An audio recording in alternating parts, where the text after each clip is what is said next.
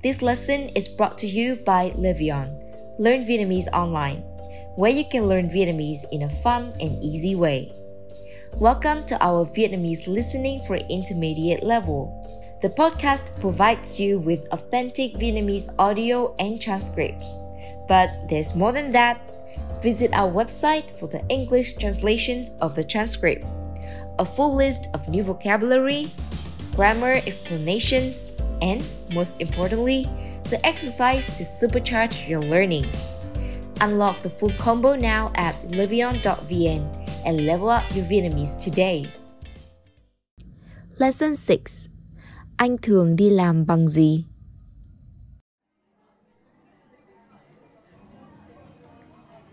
Chào anh, dạo này anh có khỏe không? Anh vẫn khỏe. Em thì sao? Trông em có vẻ gầy hơn lần trước anh gặp em. Đúng rồi, dạo này em thường đi bộ tập thể dục đấy. Thế à? Em thường đi bộ lúc nào? Anh thấy công việc của em rất bận mà.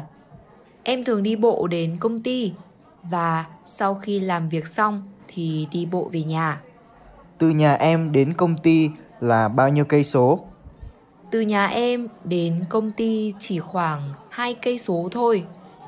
Em thường đi bộ, mất khoảng 15 phút. Thích thế. Đi bộ như vậy vừa có thể tập thể dục, vừa bảo vệ môi trường nữa. Anh nói đúng, còn không lo tắc đường nữa, nên em rất thích. Nếu công ty của anh gần nhà anh hơn thì anh cũng sẽ đi bộ. Thế công ty của anh cách nhà anh bao xa ạ? Khoảng 10 cây số cơ. Xa thế ạ? Thế anh thường đi làm bằng gì? Anh thường đi xe máy. Nếu đi xe máy từ nhà anh đến công ty thì mất khoảng bao nhiêu lâu ạ? Có lúc anh đi hết 30 phút mà cũng có lúc anh đi hết cả tiếng đồng hồ. Tại sao lại khác nhau như vậy ạ? Bởi vì đường từ nhà anh đến công ty có rất nhiều chỗ tắc đường. Nếu anh đi làm vào giờ cao điểm thì có thể tắc đường rất lâu, mất rất nhiều thời gian. Giờ cao điểm là mấy giờ đến mấy giờ ạ? Ở Việt Nam thì giờ cao điểm buổi sáng là 7:30 đến 8:30, còn buổi chiều thì là 5:30 đến 7 giờ. Thế anh thường đi làm lúc mấy giờ? Anh thường đi làm lúc 7 giờ.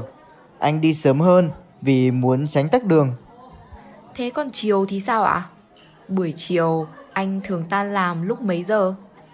Công ty anh làm việc từ 8 giờ sáng đến 5 giờ 30 phút chiều, nhưng nếu bắt đầu về nhà vào giờ đó thì sẽ rất tắc đường, nên anh thường về nhà lúc 6 giờ 30 phút. Anh yêu công ty quá, ở công ty thêm 1 tiếng mới về. Vì anh cũng có nhiều việc ở công ty lắm. Anh sẽ làm hết việc rồi về nhà nghỉ ngơi thôi. Thế tại sao anh không đi xe buýt đi làm? Trước đây anh cũng đi xe buýt đấy, nhưng đó là lúc anh đi học đại học. Lúc đó anh thích đi xe buýt lắm, vì vừa có thể đi, vừa ngủ được ở trên xe. Thế tại sao bây giờ anh không đi xe buýt đi làm? Vì đi xe buýt cũng hơi bất tiện em ạ. Bất tiện như thế nào ạ? Vì từ điểm dừng xe buýt đến công ty anh còn xa lắm, còn phải đi bộ nhiều. Với cả nếu gặp tắc đường mà đang đi xe buýt thì chắc chắn sẽ muộn làm. Công việc của anh cũng yêu cầu phải đi lại nhiều, nên đi xe máy là tiện nhất. Em công nhận. Ở Việt Nam đi xe máy vẫn tiện nhất.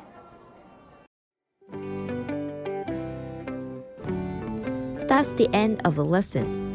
You can now move on to the next lesson.